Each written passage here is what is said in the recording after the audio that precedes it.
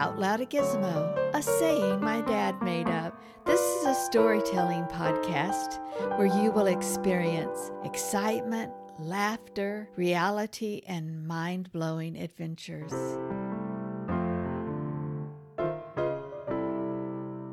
Thank you for coming back. On this episode, my dad will marry my mother. Well, I spilled the beans. Oops. Listen.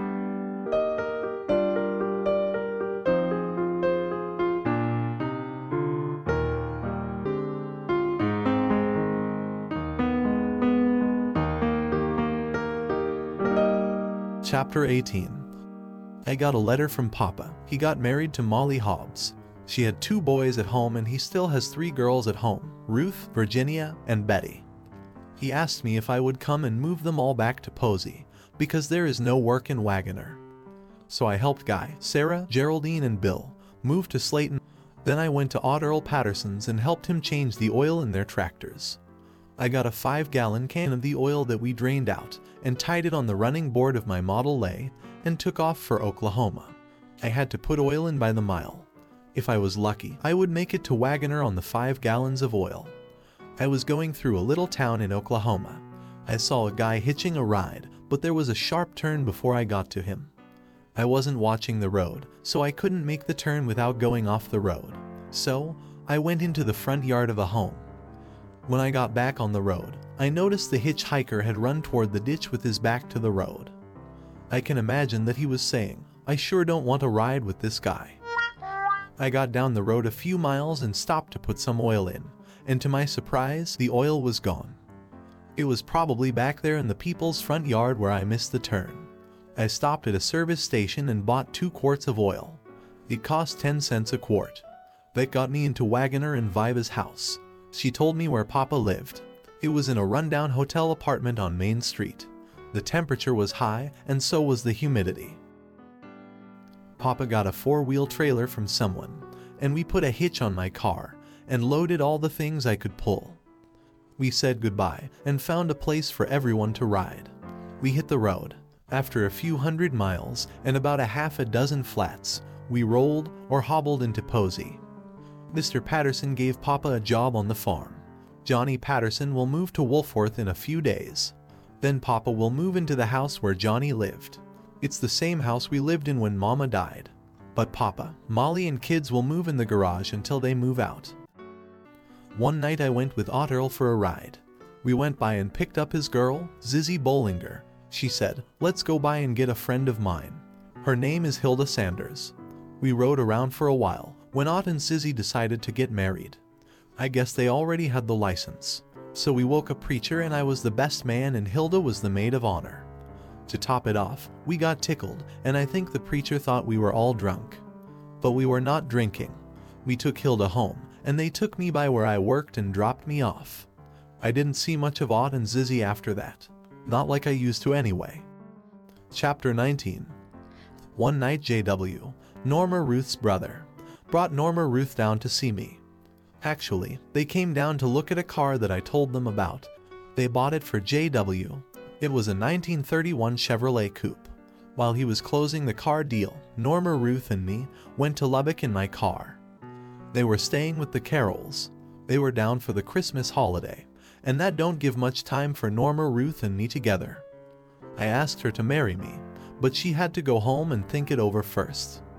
That's what she said. Anyway, I think she had another boyfriend. I got me a job on an extra gang, working on the railroad for Santa Fe. They had dining cars and sleeping cars parked on the siding at Posey. I worked for the railroad for a month or 2. We were raising the track from Lubbock to Slayton by tamping rock or chat under the ties with air hammers, called jackhammers. And when you run one for 8 hours, you could say you had a day in. I believe they paid us 35 cents per hour plus room and board. That don't sound like much money, but there were lots of guys standing on the streets that would like to have the job. When someone would hurt his back or whatever, someone was ready to take his place. We would get to rest every time a train came by. There were about 4 passenger trains and 2 or 3 freight trains. It kept one crew busy building pads to set the machine off or on, while the trains passed by. The bosses knew where we would be when the next train was due, and they would have a place ready. Well, I stayed on that job until it was finished. Papa and Molly lived about 1/4 of a mile up the road from Posey, but they didn't have room for me to stay with them. They had a small 2-bedroom house. I did odd jobs at first one place, then another. I worked for Mr. Patterson getting the land ready for planting. That's what Papa was doing, but he was using mules to plow with. He had a 2-row lister and 4 mules, and I was using a 4-row John Deere tractor. Mr. Patterson had 2 4-row John Deere tractors. I drove one and Otterl drove the other. I worked most of the time on the Lock place. Papa worked on the DeLong place. Otterl worked the place where he and Zizzy lived. Anyway, by the time we got the listing done, it was time to start planting, cotton mostly, and probably 50 acres of maize. I got rid of my car. I think it broke down, and I didn't have money to fix it. I moved in with Guy, Sarah, Geraldine, and Bill. Norma, Ruth, and me kept in touch by mail. There wasn't any work after crops were laid, so I loafed around until the new crops were up and ready to cultivate. I forgot to mention, Louis Melcher and wife bought a service station in Post, Texas, about 30 miles from Slayton. I worked for them a month or 2, then I went back to Slayton to see if I had any mail. A letter from Norma Ruth, that is. And I did, and she said, "I am ready to get married if you are." I told Sarah my plans and took off for Lubbock to the Carrolls. I told Uncle Harvey to be our plans. He had already told me if I ever wanted to go to Port Tallis, he would take me, since I didn't have a car. He said he had business over there anyway. I don't know if he did though. He said if I can't get you for a son-in-law, I'll get you for a nephew. So we took off for Port Tallis. I had $3 to my name, and I had to go buy and borrow a suit of clothes from Otterl Patterson. We went to Audrey and Tenny's house. Tenny is Norma Ruth's sister. They lived in the back of a service station they ran. Norma Ruth was there, so Uncle Harvey said we could use his Model A Ford. We decided to go to Clovis and get married. We went to the courthouse to get the license, but they wouldn't let us have them because Norma Ruth wasn't old enough without her parents' consent. Her mom lived in Roswell, New Mexico, about 100 miles away, so we went back to Port Tallis and spent the night at Tenny's, in separate beds. We asked Uncle Harvey if we could use his car to go to Roswell. He said okay, so we left early the next morning. Tenny went with us. We had a hard time finding Norma Ruth's mama. She lived in a small farmhouse with her kids Elvie, Johnny, Charlie, and O'Neill. They were working in the carrot harvest. Her mom went with us to the courthouse, and she signed for the license. Then we went to find a preacher. She knew where one lived. We found him in the garden, hoeing. We told him what we were there for. We went in the house. His wife played the organ. He asked us all the important questions, to which we both answered, "I do." I looked over at Elvie, and we both busted out laughing. I felt like crawling in a hole, and I know Elvie did too. It was July 1940. Anyway, we got happily married. We went back and visited with our mom. I used to say Norma Ruth's mom, now it's our mom. The only one we have. We went back to her house and had dinner. Carrots and cornbread. Yum, yum. My new mother-in-law was one of the sweetest ladies I ever knew. Well, Norma Ruth and I and Tenny got in the Model A Ford and took off for Port Tallis at 35 miles per hour. We spent the first night at Tenny and Audrey's. We threw some bed springs on the floor with some quilts, and that was our bedding suite, with musical springs. Ha ha. The next day we took off for Lubbock. We stopped at Uncle Harvey's sisters and had dinner with them. It was the 4th of July, their 13th anniversary, and our first day. We couldn't set up housekeeping. We didn't have a house. I didn't even have a job. So, we stayed with Uncle Harvey and Aunt Becky for a few days. Then we went to Slayton and stayed with Guy, Sarah, Geraldine, and Bill in a 2-room house. That's hard to believe, I know, but we certainly did. I remember when we first got there, Billy said, "Who is she?"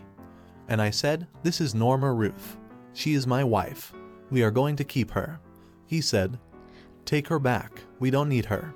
I said, "But she's mine, and you will like her when you get to know her." Well, we stayed with them about a week. Then we went to Posey and stayed with Papa and Molly.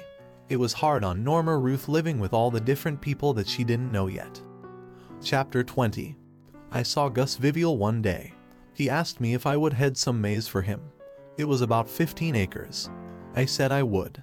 That was my first mistake as a businessman. He said he was going to South Texas for the summer. Mrs. Tucker and kids lived in a shack of his to look after the place. So we left Papa's and moved in with Mrs. Tucker and started heading maize. I don't remember what was said about money, but I had Norma, Ruth, Faye, Tom, Ruth, Virginia, and myself. Norma Ruth got real sick from being pregnant and stooping so much.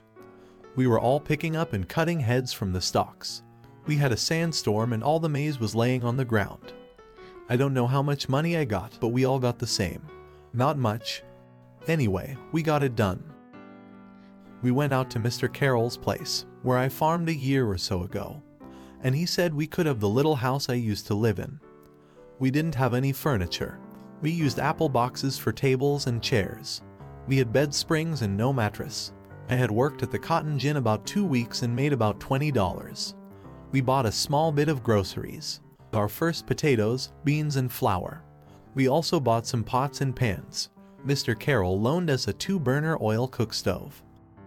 The next payday, we went to Lubbock and found a 1928 Chevy. They let us have it for a few dollars down. I still owed them $20. We didn't keep it but a week. I'll explain that later. Darner V., Norma Ruth's sister, wrote from Arizona and said they were hiring at the mines and would we like to come out and see if I could get on.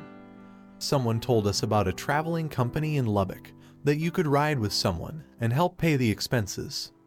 So we went to Lubbock and found the traveling bureau, and they had a young married couple registered with them that wanted a couple to help pay the gas to Bisbee, Arizona. I said, that's where we want to go. He said he told them to check in with him about every 2 hours. We said we will wait for a while. Well, in a little while a young man and woman came in and the agent said, there is your passenger sitting over there. They came over and we all introduced ourselves. They were Denzel and Marie Isbell. They had a 1936 Ford. They drove to Posey and got a couple of boxes of ours, and I took the old Chevy back to where I bought it and said, here it is. I can't pay for it. I lost my job. I thanked them and got in the car with Denzel, Marie, and Norma Ruth. Then we were on our way to Bisbee, Arizona. They became close friends of ours. I don't remember telling my folks goodbye.